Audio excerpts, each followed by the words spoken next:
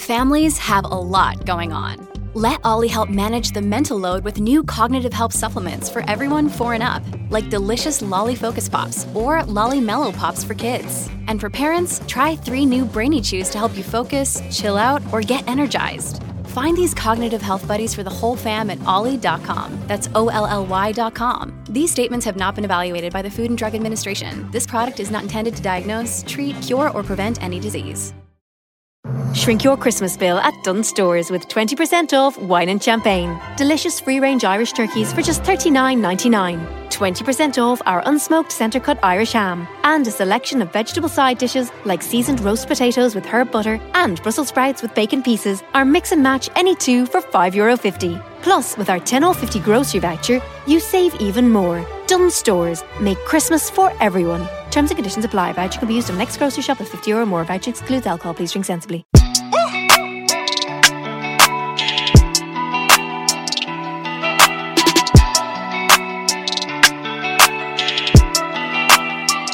Hello, and welcome to another episode of Mama Mystery. I'm your co-host, Austin. And I'm your host, Kelly. I hope you guys enjoyed our new music. I didn't even warn you guys. We were switching it up, and we have some new music. You get to do whatever you want. It's your podcast. Well, sure, but, I didn't want anyone to listen and be like, oh, this isn't their usual music. Do we have the right podcast? You sure do. And you do. I just wanted to jazz it up a little bit. We hope you guys are having a fantastic week. And, today is actually going to be Friday when you likely listen to this. And so you're just getting ready for the weekend. Whoop, whoop. So today's case, Austin, you actually do know a little bit about it, don't you? I know a tad about this one because I have a friend that knows an officer or something that was involved with the case a little bit. Mm-hmm. So this is pretty wild. And he introduced us to the Crime Door app, which... This was a while back that we had talked about it, and he was showing us that Crime Door app, and this was the particular case he was showing us, and it's pretty interesting because they have like these AR rooms that you can kind of navigate through, and anyway, it's an interesting app. There's tons of cases where you can find information and sometimes like a virtual reality of the crime scene. There's one with that crazy case with the 2 girls on the railroad tracks with the guy and the Delphi murders. Man, that was a wild case. Yeah. We haven't talked about that one enough. If you haven't listened to Delphi, you got to go back and listen to that one. Yeah, there's still no updates as far as I know. I even had one listener who lives just like 20 minutes from there say that there have not been any updates in the case. And really? It's still just stagnant. That was crazy. If you haven't listened to that one, go listen to it. It's wild. Yeah, it is pretty crazy. So today's case was recommended by my friend Brooke Weiss. She actually listens to this podcast too, but she is also a friend of mine. So hi, Brooke. Hi, Brooke. So this case has been on Dr. Phil, ID Discovery, Oxygen. There's been shows dedicated to this case, not directly, but like they've done experiments, because I watched one of them and it was just kind of experimenting like the crime scene, and I'll talk about that later. But there's been news articles, magazine articles, even the resources on Wikipedia are close to like 60, which in my research is a lot for a Wikipedia article. Usually I get like maybe 10 to like 30, but to have 60, that's a lot of resources. Mm-hmm. So today we are talking about the Rebecca Zahau case. Rebecca Zahau was born on March 15th, 1979 in Phalam in Chin State, which is in northwestern Burma, which is more recently known as Myanmar. Where the hell is that? You just said like 4 places. I don't even know any of them are. Well, no, it's just Myanmar. Just Google Myanmar. I can't explain. I'm not going to Google it. Just tell me where it is. Just look on a map, Austin. Is it across the world? Yes, it's like over the pond. Over there. Yeah, it's like over there. Guys, Kelly doesn't even know where it's at. She goes like this with her hand up to her side of her face. Goes, it's over there. It's over there. Look, it's over the pond. I can't tell you. Yes, just Google it if you're that interested. Jeez. What the heck? What is it even called? Myanmar. Spell it. MYA. And I think MAR. See, now I know why you were upset, because you don't know how it is or how to spell it or anything. No, I'm pretty sure it's MYA. Burma. It's in Asia. You could have said that. I said Burma. I said northwestern Burma. Why are we, like, you even know where any of this is? Why are we getting hung up on this particular fact? It's right by Bangladesh. You wouldn't have known where that was, Austin. Oh, my God. May I move on? Yep. Okay. So anyway, growing up, her family moved around from Nepal. They spent a lot of time in Nepal to India and Germany, and eventually they landed in the U.S. Her parents and family members moved to St. Joseph, Missouri. Freaking wild. That's pretty close to where we are located. And many of them still live here, but Rebecca ended up moving to Arizona, where she became an ophthalmology tech. So she was really proud of this job, and every month she would send $400 to her family to help them back in Missouri. Nice person. Yeah. Rebecca was stunning. She had a big, beautiful smile, dimples on her cheeks. She was seriously very gorgeous, and she took great care of her health and herself.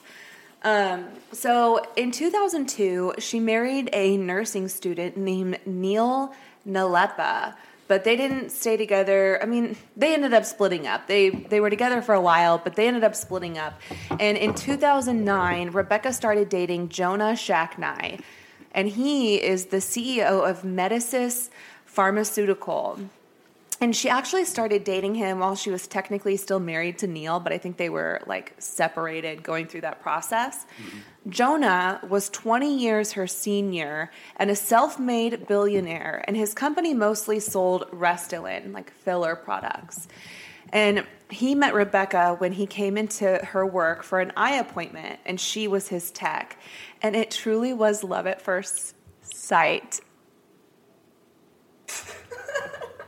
Austin, that I don't was understand. Fun. Love at first sight. She's an eye tech. Ophthalmology. Yeah.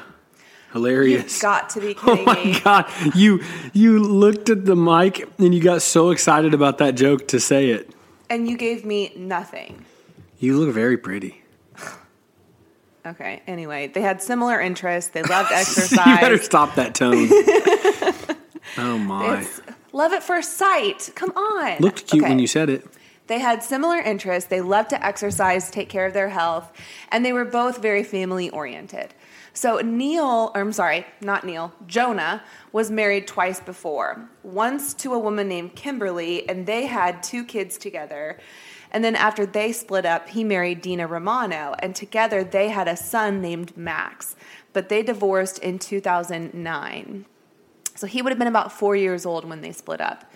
And this was the same year he started dating Rebecca. So Max is very important in this story. Max and Rebecca had a very strong bond, and Rebecca loved spending time with Max. They would draw and paint together, and Rebecca really loved Max. She would take him to soccer practices and games, and she just kind of like naturally assumed the role of stepmother, even though her and Jonah were not married. But Max's mom, Dina, kind of had an issue with this, as many moms do when it comes to stepmoms. They just get a little territorial and maybe a little resentful. But she became pretty territorial of Max, and she didn't love the fact that Max loved Rebecca so much, which is unfortunate. Sucks. So Jonah had a home in Arizona, but he also had a vacation home in Coronado, California, and it was called the Spreckles Mansion, which is where our story takes place.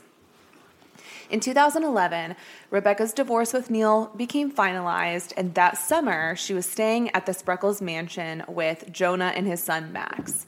So at the time of this story, her little sister, Zena, who was 13 at the time, came to visit from Missouri. The Spreckles Mansion is a huge house, and it's right on the ocean. It has 10 bedrooms, 11 bathrooms, including a huge guest house. It last sold for $11 million. Damn. Yeah. This dude was balling. Yeah, he was balling. Oh, my God. This dude was balling. I heard the way that just came out. He was balling. Wait, you weren't being sarcastic right there? No, it just came out that way. He was balling. Okay. Anyway, on July 11th, 2011, Jonah was at work while Zena, Rebecca, and Max were at the house. Max somehow fell from the second-story banister inside, and nobody actually saw him fall, and it's unclear to this day what exactly caused his fall from the second story. How old was he?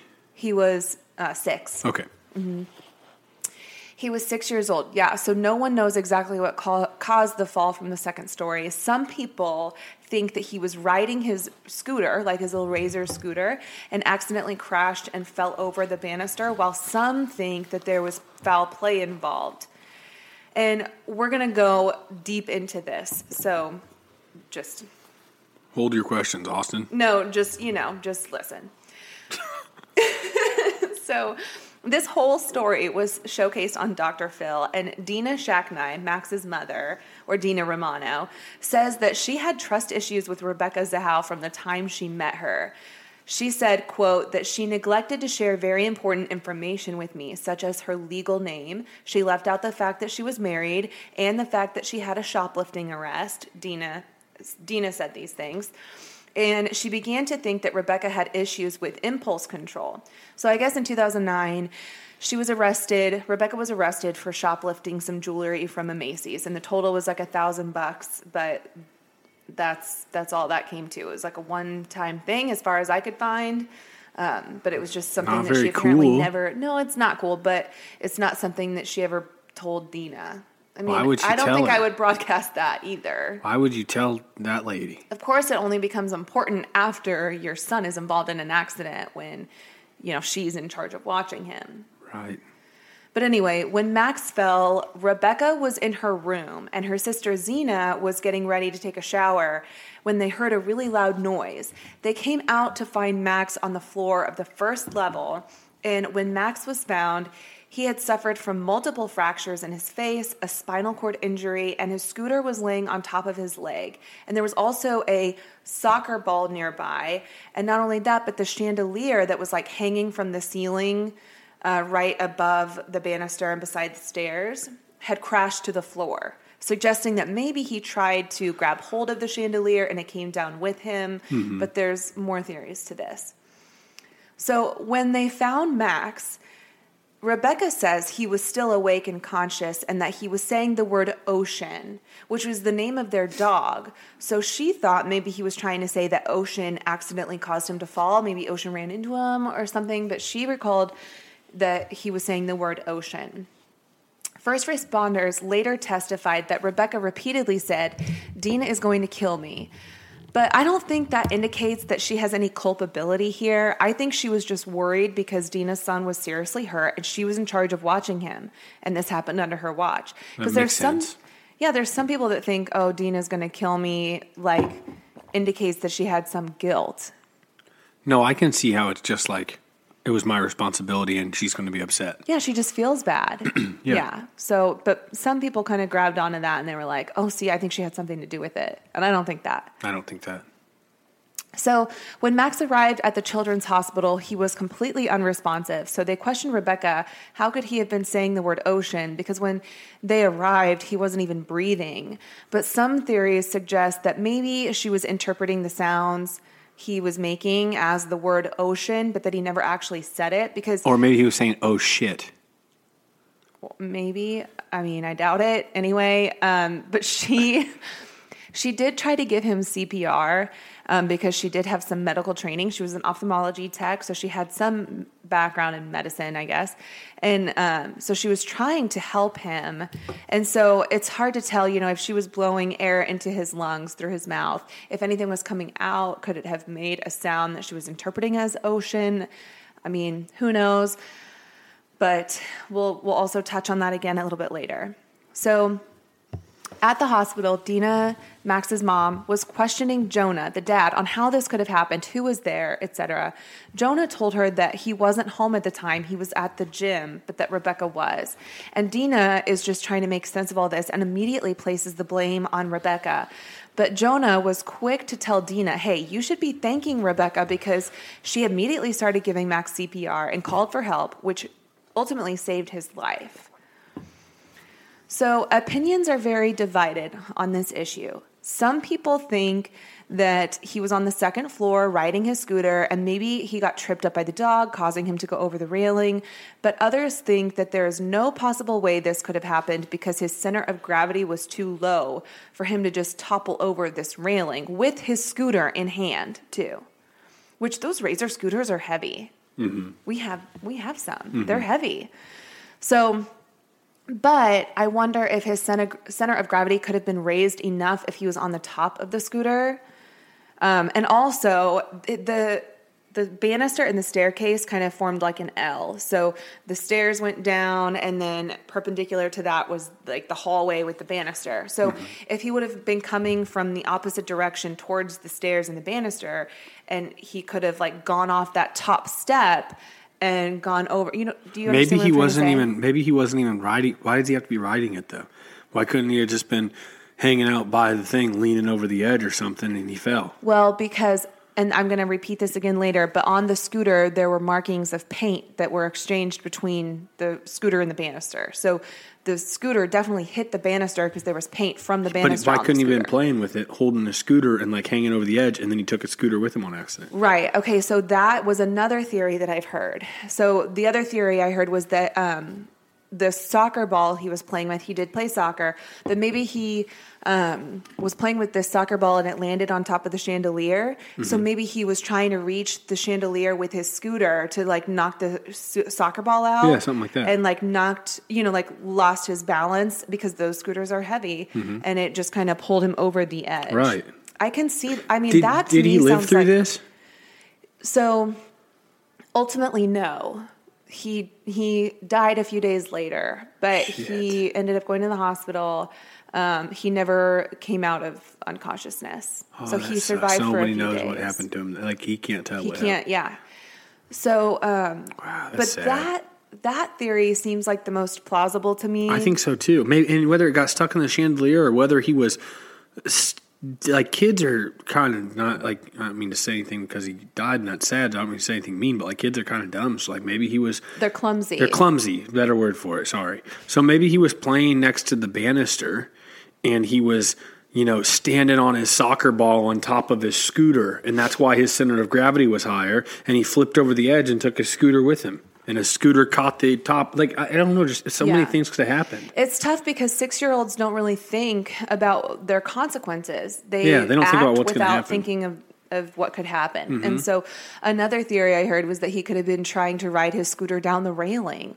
But I mean, Dina, his mom, said that he was never a daredevil. And so I don't believe that one as much. I feel like you got to be at least a little smarter than to like ride your scooter down a railing of a stair banister. Like, that just sounds so nonsensical. Yeah, I don't think that sounds realistic.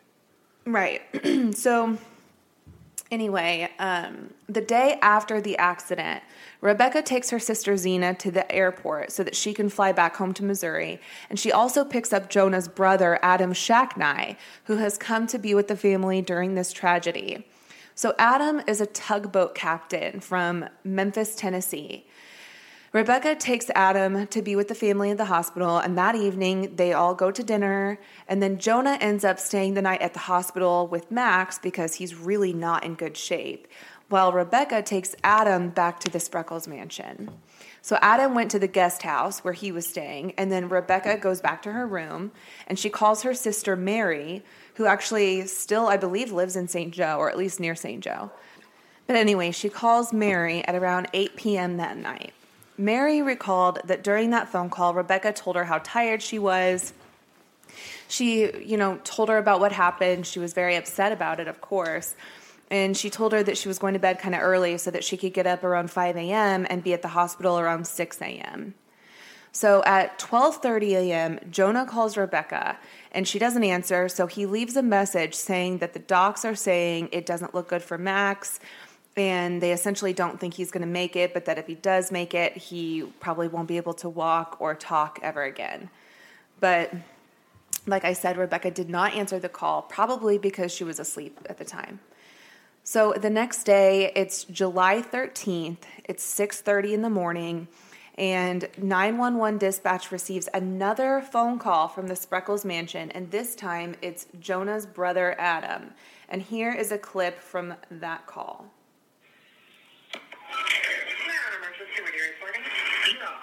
I got a girl hung herself in the guest house of, it's on Ocean Boulevard across from the hotel, same place that you came and got the kid yesterday. Okay, sir, what is the address? I'm not sure. 19, the back house is 1928 something.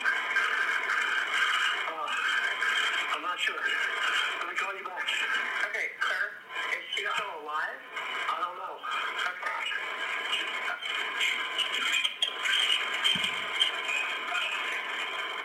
So that's just a clip of it. It's actually kind of long. It's about 5 minutes long. You can find it on YouTube. But essentially, the phone call, he has trouble finding the address. You can hear him grabbing a table and a knife to cut Rebecca down, because it's Rebecca that he found hanging from her balcony.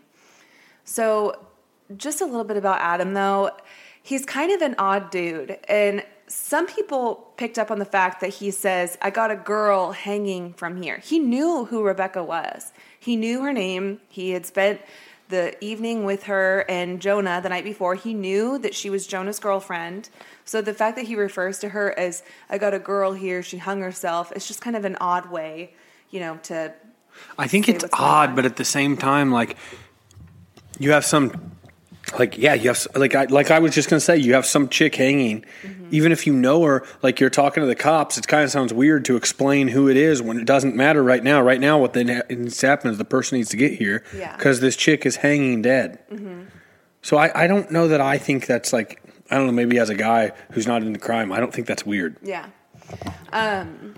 So, and there's going to be more things that kind of make you think he's a little odd. Yeah, maybe so, like going forward, but right off that call, I don't. Yeah. What? So. Sorry, I'm loud. I didn't know I was loud, everybody. But one thing that people have pointed out is that he is just like night and day difference from his brother Jonah. He's more of like the black sheep. Jonah is this like self-made billionaire, very wealthy man, successful in the pharmaceutical arena. And then Adam is a tugboat captain from Memphis, Tennessee. Like they could not be from more different worlds, right? Mm-hmm. So anyway, when first responders arrive, they find 32-year-old Rebecca Zahau laying on the lawn. Her hands and feet were bound with her hands behind her back, and she had been tied with this reddish-orange rope, and she had been gagged with a blue T-shirt around her neck and in her mouth, and she was completely naked, from head to toe, completely naked. The way that her hands and feet were tied, though, is interesting because they weren't just regular knots. They were nautical knots. And rigor mortis had already begun to set in, and given the condition of her body, it was estimated that her time of death was probably around 3 a.m. There was a little bit of black paint on her chest, mostly concentrated like on her nipples, and there was also a small amount of blood on her thigh, and I'm going to address that part later also.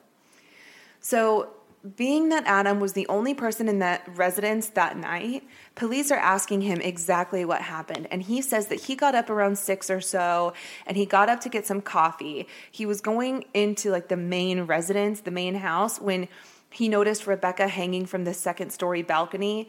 He said he immediately ran into the house, grabbed a knife and this small table to like stand up on to help get her down. He pulled the T-shirt out of her mouth and tried to give her CPR, but she was definitely gone. After talking with police, Adam calls his brother Jonah, who is still at the hospital with Dina and Max. Adam tells him that Rebecca committed suicide, and when they get off the phone, Dina is blown away, and she's like, what? How? And Jonah responds with Asian honor and mimics stabbing a knife into his own stomach. Like he's using his hands to mimic like he's stabbing himself in the stomach. This is her boyfriend? Her boyfriend said Asian honor. Like that was his first reaction, I guess. And I guess he assumed that Rebecca maybe heard his voicemail about Max and decided to take her own life out of feeling guilty because she was responsible for Max that day. Mm-hmm. And so that's the weirdest first response ever to have. It's very weird. Yeah, it definitely wouldn't, like Asian honor, that wouldn't be my first thought. I mean, yes, she was from Asia, but she was also raised Christian. And her family, like, she was brought up Christian and she had firm Christian beliefs. Yeah. So to say Asian honor was just kind of like out there. Weird. So homicide detectives are on the scene about 3 hours after Rebecca's body was found, and they're scouring the house for any clues or evidence of foul play. They discover where the red rope came from, which was from the garage. It was like a ski rope that you use for boating. Mm-hmm. Then they go up to the room where Rebecca was originally hanging from, and rather than hanging from like the railing of the balcony, the red rope that was tied around her neck The other end of it was tied to the leg of her iron bed frame all the way across the room and like through these 2 doors. See, like the only thing I know about this case, guys, is just like this hanging because I watched that crime door thing. Mm-hmm. So I just saw the rope going all the way out the door and the doors off the balcony outside and her hanging naked. Mm-hmm. But I didn't know all this. This is nuts. Mm-hmm. Yeah, because the Crime Door app has this virtual reality where you can literally like go around in the room. It's all virtual, so it's obviously not like real pictures or real video, but it's very realistic. So it shows you exactly how the rope looked, how the knives were placed on the floor, how everything looked. And then if you go over the balcony, you can even see Rebecca as she appears to be hanging. Mm-hmm. And it's actually, it kind of caught me off guard. I just wasn't expecting to see that because she's fully naked. But anyway, so she's tied to the bed frame, and the bed frame appeared to have moved about 7 inches from its original spot on the floor. And this is another thing I'm going to touch back on later. So I keep giving you all these little seeds, and it's going to grow into this big story at the end. You know, it's all going to come together, I promise. But the police also find 2 knives on the floor. One knife is like a big butcher or chef's knife, and the other is a steak knife. It looks like a steak knife anyway, with straight traces of blood on the handle. They also found a paintbrush on the floor, along with Rebecca's cell phone and a bath towel on the floor, right next to some small circular drops of blood on the carpet. Another paintbrush was found with black paint on the bristles and an opened bottle of black acrylic paint. Oddest of all, however, is the message painted with black paint on the bedroom door that says, quote, "She saved him, can you save her?" End quote. She saved him, can you save her? Mm-hmm. Yeah. I got nothing. Yeah. It's just very bizarre. So Adam Shacknight is taken to the police station for further questioning since he was the only person there with Rebecca. He agrees to take a polygraph test, and during the polygraph, he's asked questions in relation to Rebecca's death, and he's instructed to answer just yes or no. But towards the end of the test, he just offers up this little random tidbit of information and tells the examiner that early that morning, before he ever found Rebecca, he had been pleasuring himself to some porn, and it happened to be like Asian girl porn. He just offers up that information? He just said it. Yeah, and what? And I noticed you said the knots were nautical knots, and he's a tugboat guy. Yeah. Oh, babe, I am so proud of you. You're getting good at this. Well, thanks. I am so proud that you picked up on that because that is something I'm going to point out later. Yeah. But I'm so proud of you, this guy who doesn't follow Turkey. You look so proud of yourself right now. Thanks. But I'm very proud of you for picking up on that. Look how far you're coming. Far. It only took 49 episodes. 49 episodes. I think, this is episode 47. Either way. Good job. Thanks. So anyway, yeah, he just tells them, oh, hey, by the way, I jerked off to some Asian porn earlier. Just thought I might put that out there. Like, what? It makes you sound like you're guilty for some reason. Yeah, why would you And just then there's come this out and Asian say woman that? hanging off a balcony. Yes. And I was in the house with her all night. Yes. Me and her. Yeah. Yeah. And she's naked. Yeah. And, I mean, she committed suicide. What? Yeah, this is weird. It's not adding up. So at the end of the test, the examiner says, you could have done a whole lot worse on the test, but you could have done a whole lot better too. And based on what I've got here, we're kind of in the inconclusive range. So it's not saying he lied, but it's not saying he told the truth. It's just inconclusive. And that's why polygraphs are not great. Just not a perfect science, unfortunately. Anyway, meanwhile, news begins to break out about the death of Rebecca Zahau, and there are news helicopters flying above the Spreckles mansion. For whatever reason, the police never covered Rebecca's naked body on the ground. Usually, no way. That's like... On the news? Yeah. No, but usually when police come on a scene, that's one of the first things they do, is they gather what they need, but then they immediately cover the body up. That's disrespectful as hell, I feel like. That too. Yeah. Yes. And what year was this all? I'm sorry. 2011. Okay, got it. So there was actual news footage of Rebecca laying on the ground being broadcast to the world. And Rebecca's family is watching this all unfold on the news. And they're understandably just devastated and ashamed that the news would just broadcast pictures and video of her body on the ground like that. They did blur it out a little bit, but I mean, it's undeniable what you're looking at. They instantly knew something is wrong here. This is not a suicide. Somebody has killed Rebecca. And Mary, her sister, has been incredibly vocal and an advocate for Rebecca throughout this entire process, and vehemently denies that she would ever commit suicide, nor would she do it in such a way that would disrespect or embarrass her family. Like, she would never leave herself in a way that would, that would make her family so upset. She would never do that to her parents. Right. So anyway, then 3 days later, on July 16th, doctors confirmed to Jonah and Dina that Max is brain dead, and there's nothing they can do to save him. So he's taken off life support, and he passes away, which is just, God, so the much tragedy all at once. Yeah. It's like two crimes and crimes and mysteries in one episode. Yeah, it's this like double tragedy. It's just, it's horrible. And then 2 days later, on the 18th, police announced that there will be 2 investigations going forward, one regarding the death of Max Shacknight and the other regarding the death of Rebecca Zahau.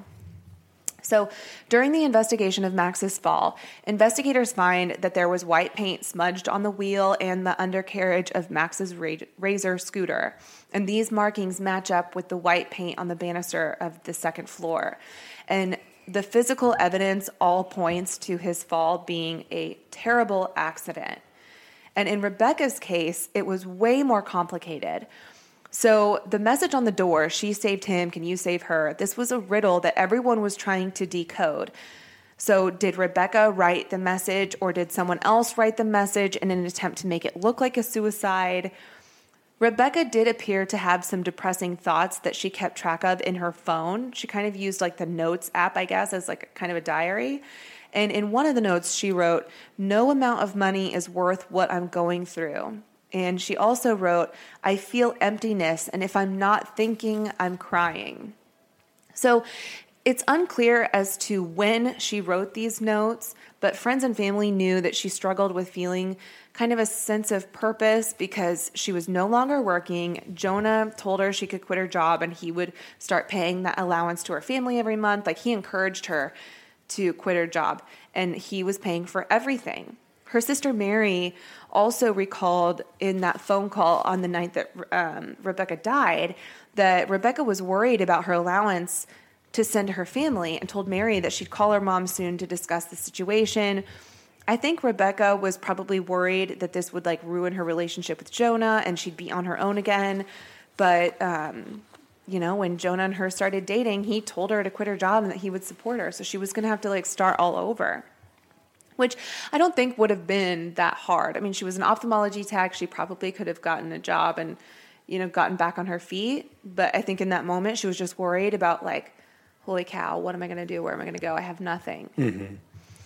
So the knots on Rebecca's hands and feet, like we said, not simple knots. These were nautical knots and very intricately made. And Jonah's brother, like you pointed out, was a tugboat captain. So common sense would tell you that a tugboat captain would be very familiar with these types of knots. So later when this eventually went to trial, this is just a little side note that I don't have written, but it's just something I just remembered. So when they went to trial, they asked Jonah to describe what kind of knots they would use when they would ever go boating, because he said that Rebecca would often tie off the boat when they were docking it, right? Mm-hmm.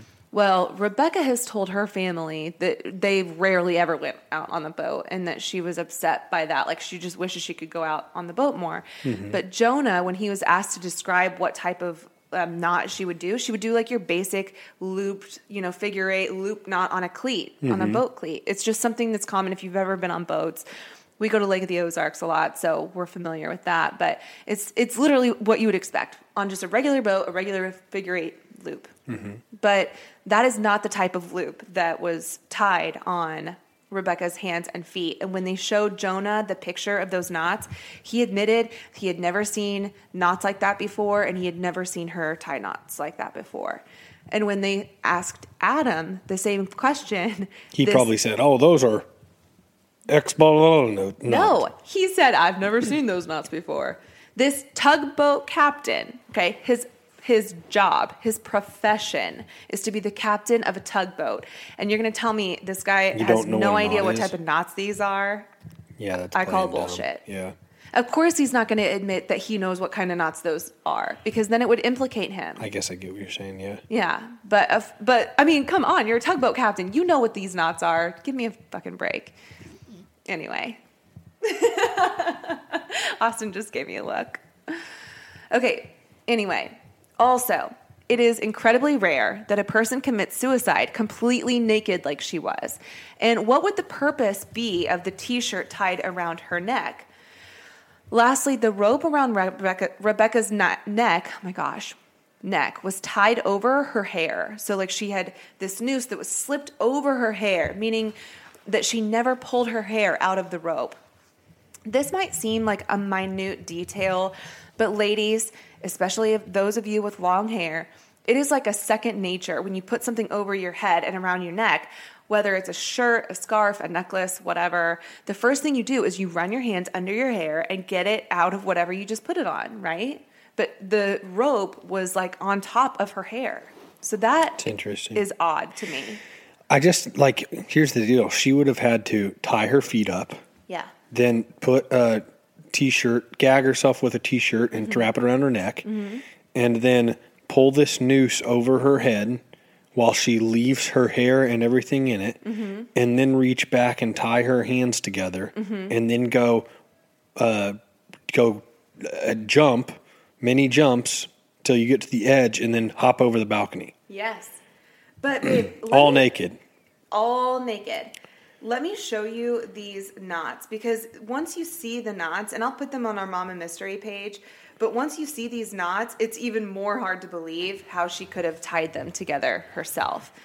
Yeah, that's insane. Oh my gosh.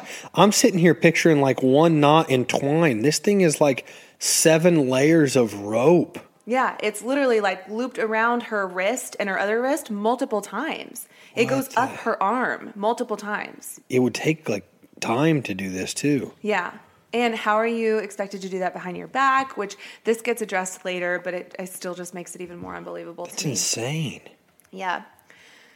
So the investigation lasted about 7 weeks when finally Sheriff Bill Gore holds a press conference after the conclusion of Rebecca's investigation.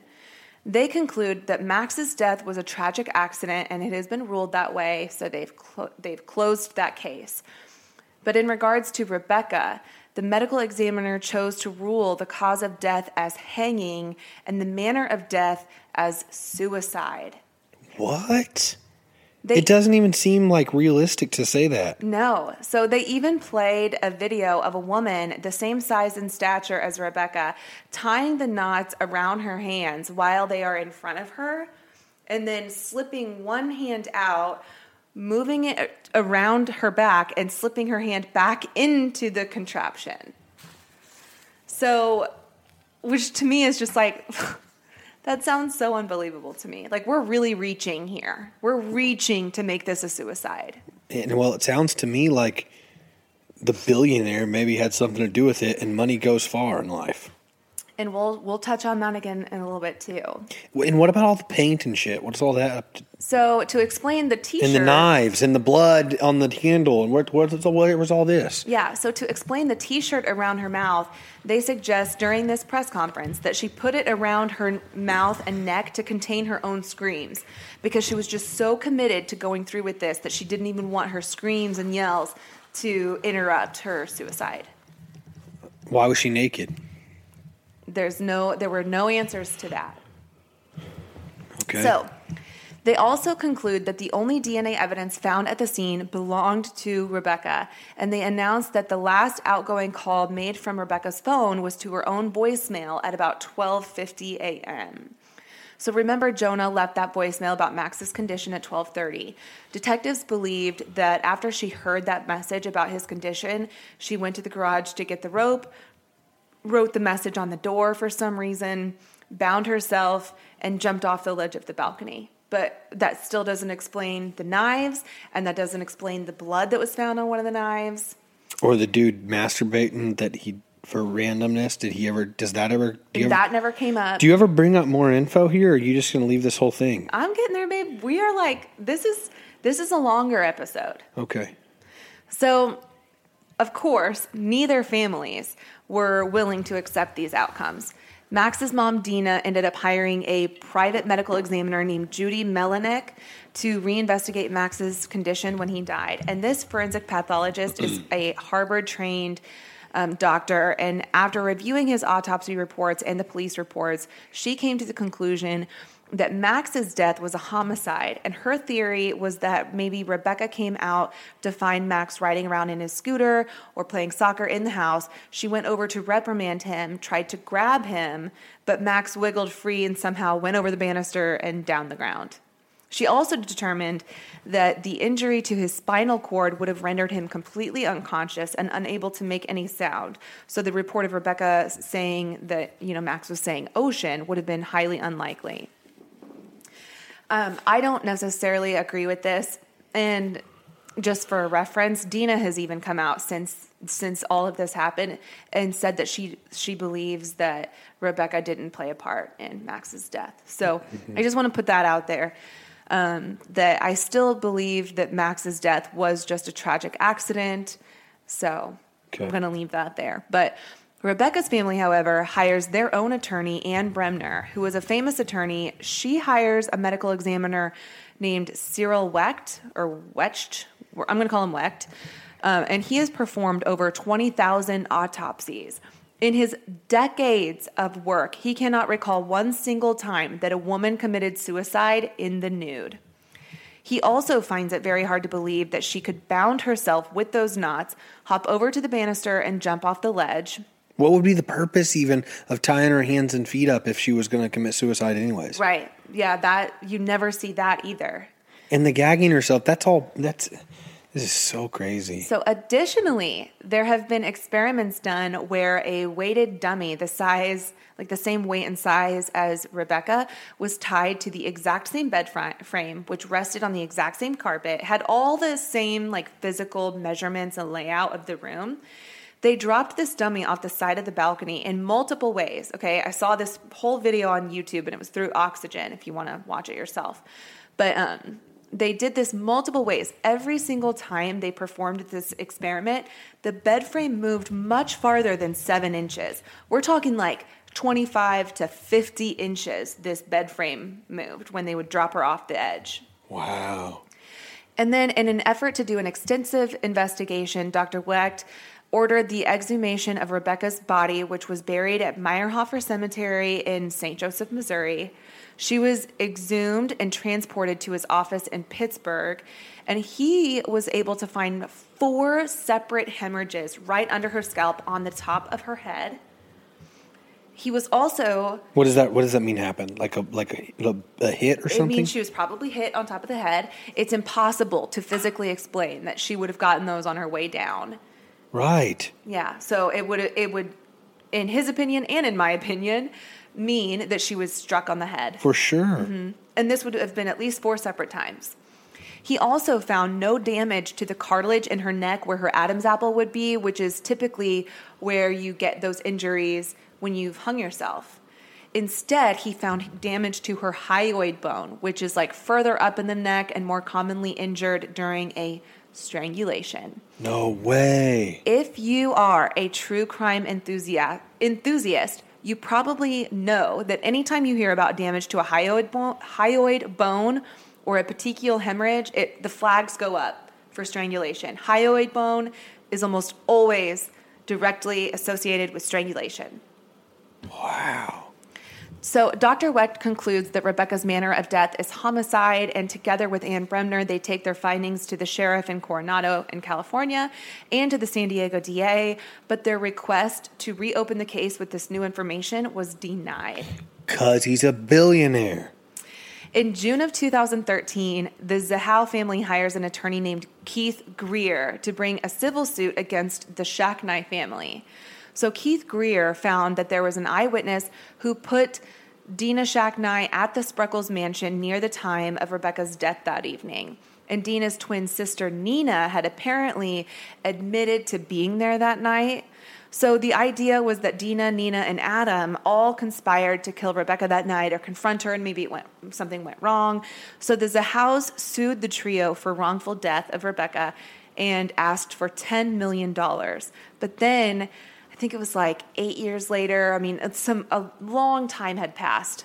Well, it wouldn't have been 8 because that would be current. It was like a few years later. Keith holds this press conference with Dina and Nina beside him, basically saying that all those allegations against Dina and Nina were false because there was surveillance footage from the hospital showing that Dina was there with Max on the night that Rebecca died, and Nina was at Dina's house with a witness to corroborate that story. So how embarrassing would that be that your attorney that you hired is doing this conference with the two people you're suing right beside him? Picture that. I'm trying to follow it.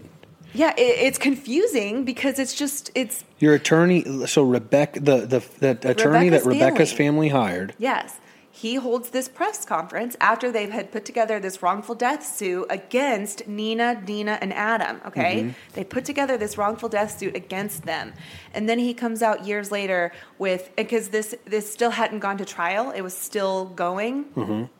He comes out with Nina and Dina beside him. They're sitting at a table, and he's standing at the stand speaking and saying they are not culpable in this. They have, all the allegations against them are false. And even Dina comes out and says that Rebecca and Max are victims in this situation, but that they didn't have anything to do with it. Sounds like he got paid off by the billionaire again. Well, then... Okay. Am I wrong? Does that not sound like that? Well, no, because I have seen the surveillance footage of Dina at the hospital at the time all of this would have gone down. So, yes, she is cleared because the surveillance footage shows her somewhere else while Rebecca was being killed. So, the lawsuit dropped Nina and Dina, but it still included Adam, though. And he's not being charged with her murder, but he is being sued for her death. There's two different types of cases here. You can do a criminal charge case, which would be like he's charged with murder, and then there's a trial and jury for that. And in that case, a jury would have to vote unanimously if somebody is guilty. But in this instance, it's a civil case. And in a civil case, you're suing somebody because you believe they caused the death of somebody, but you don't have to have as much proof, I guess it's just a safer way to go about getting the kind of outcome you want. And in these cases, the jury only has to vote, the majority of the jury has to vote in favor of a verdict. Okay. So it doesn't have to be unanimous. So during the trial, Adam Shacknai had a wicked defense team paid for by his wealthy billionaire brother, Jonah. Yeah. And all Rebecca's sister Mary had was her attorney, Keith Greer. But one thing that Keith did do was bring a video of a statement made from a witness on the night of Rebecca's death who remembered hearing screaming coming from the Spreckles mansion.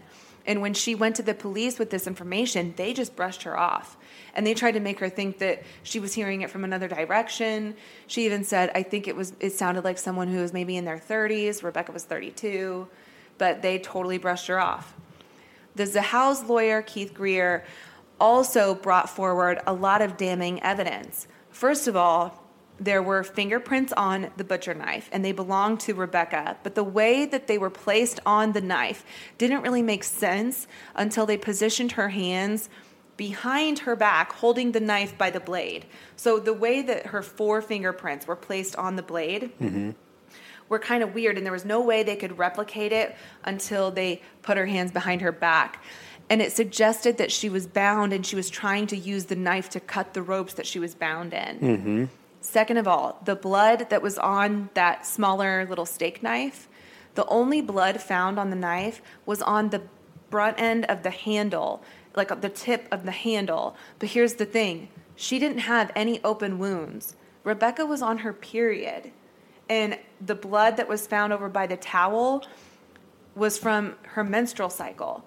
And so what they think happened was that she came out of the shower and blood had dripped and she was approached by Adam and that a confrontation ensued from there, and that the handle of the knife was used, like inserted into her vagina during a sexual assault.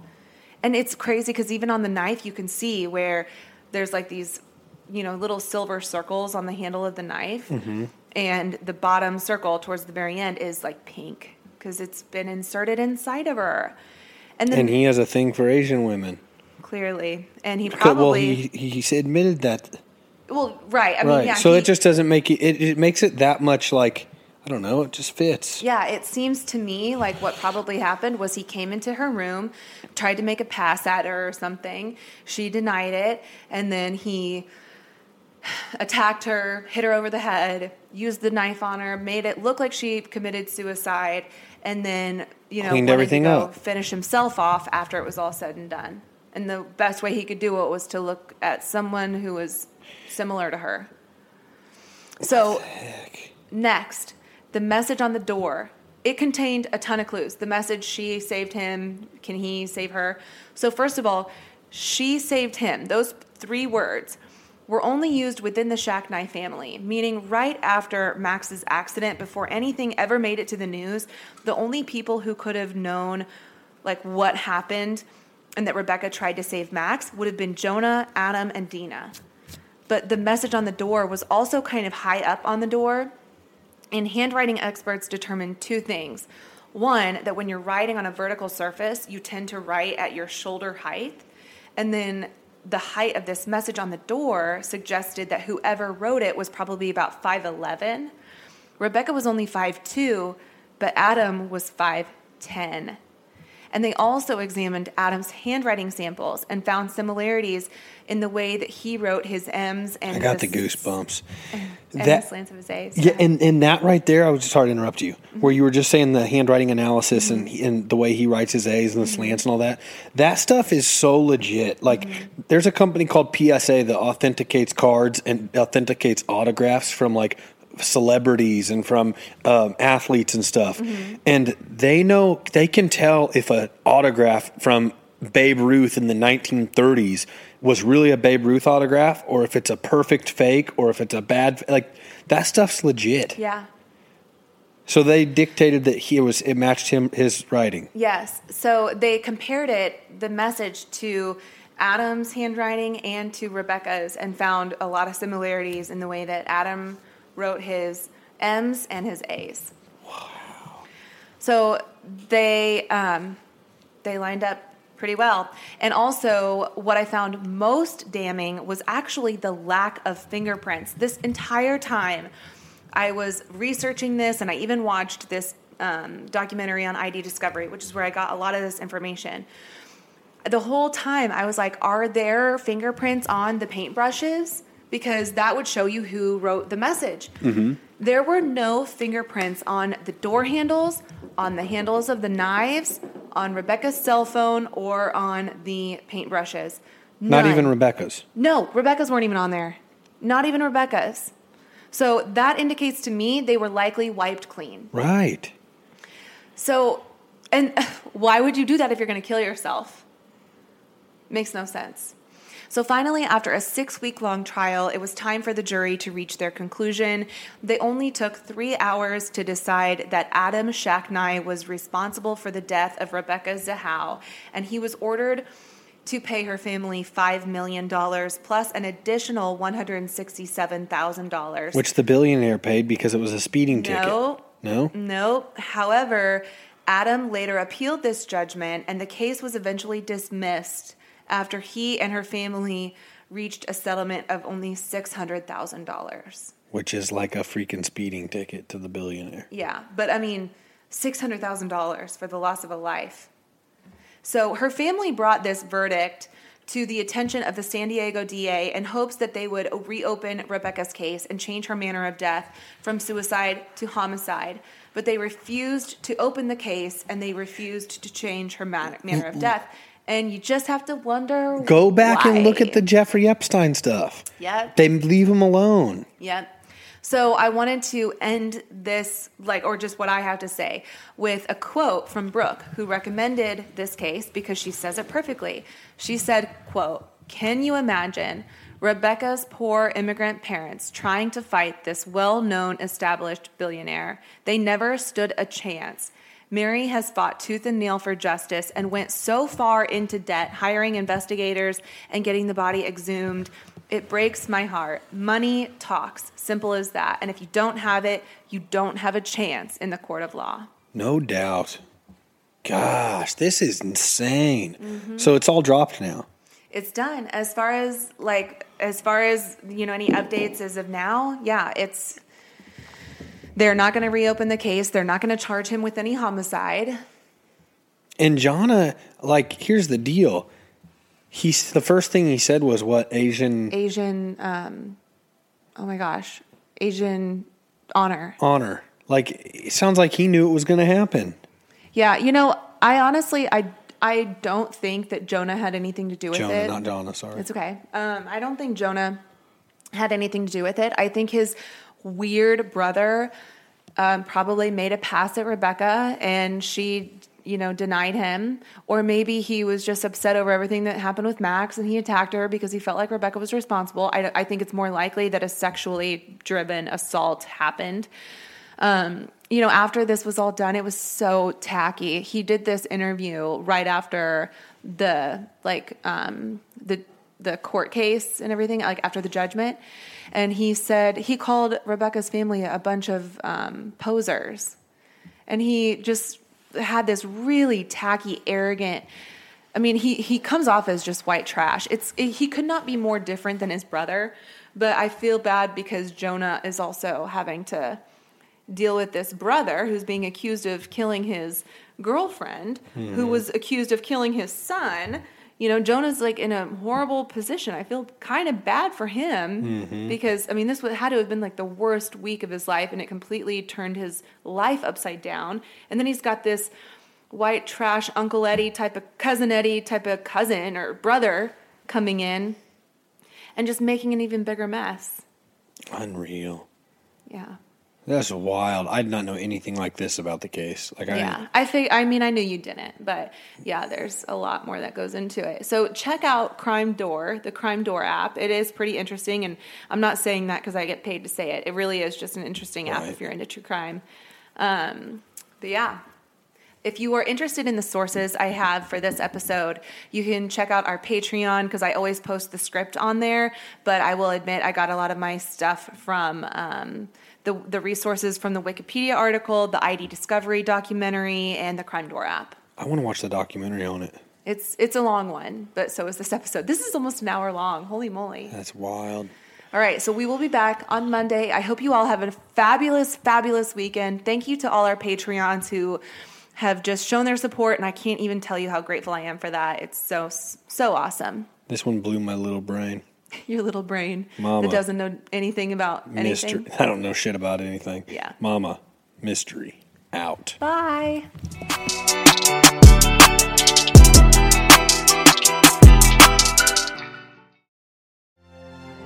This Christmas, let SuperValu do all the hard work with our quality, freshly prepared by Range. Our in-store experts have prepared the perfect festive mains and sides for you and your loved ones to enjoy. Simply pop in the oven and get back to entertaining. Shop the full range online today at supervalu.ie. Share the magic this Christmas with SuperValu online shopping.